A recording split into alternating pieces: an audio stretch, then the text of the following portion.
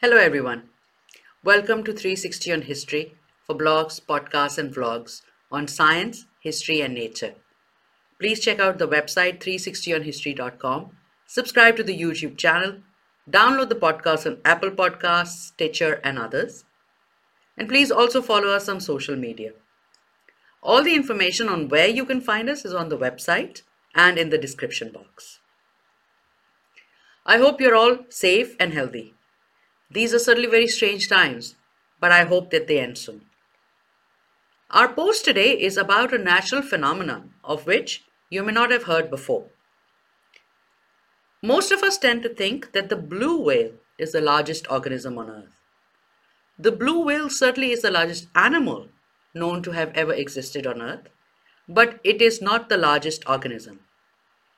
That designation is held by Pando, which is the largest organism by mass on this planet.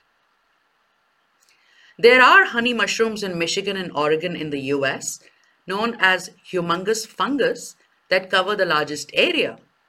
But what's special about Pando is not just that it is huge, but that it is a clonal colony of one individual tree, the male quaking aspen, nicknamed the trembling giant.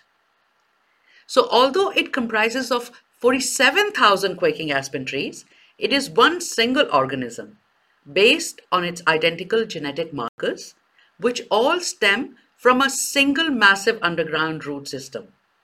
They are clones. How cool is that?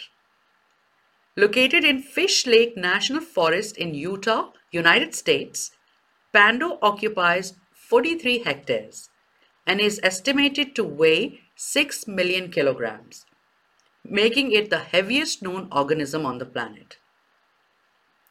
And because its root system is approximately 80,000 years old, it is also among the oldest living organisms of which we know. Now, the estimation of its age is based on a number of complex factors, such as its environment, the changes in the environment and geology in the last 10,000 years, climate history, and the rate of growth. So it's not exact. Quaking aspens usually reproduce asexually from their root system, with each stem belonging to that single root system. It is quite rare for quaking aspens to be made of individuals.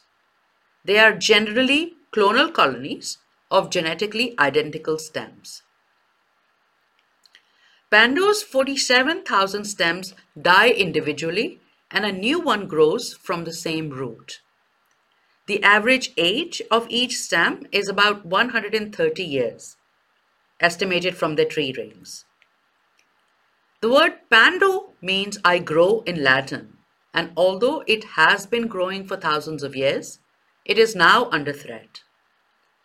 A study published in 2018 showed that Pando is not regenerating the way it should.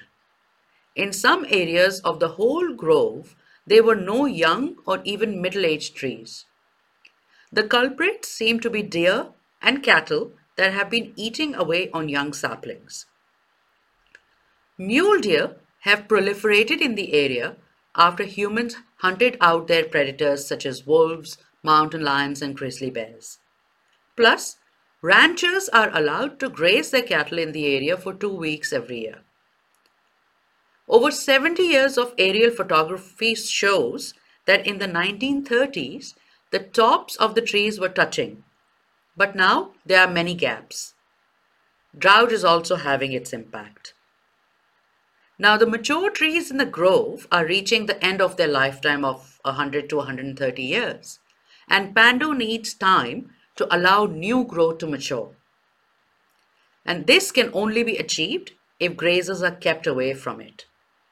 Basically, it needs a mega conservation project to enable it to survive. Think about it, an organism around for thousands of years, a clone that existed before we even thought of cloning, and we have brought it to the point of extinction.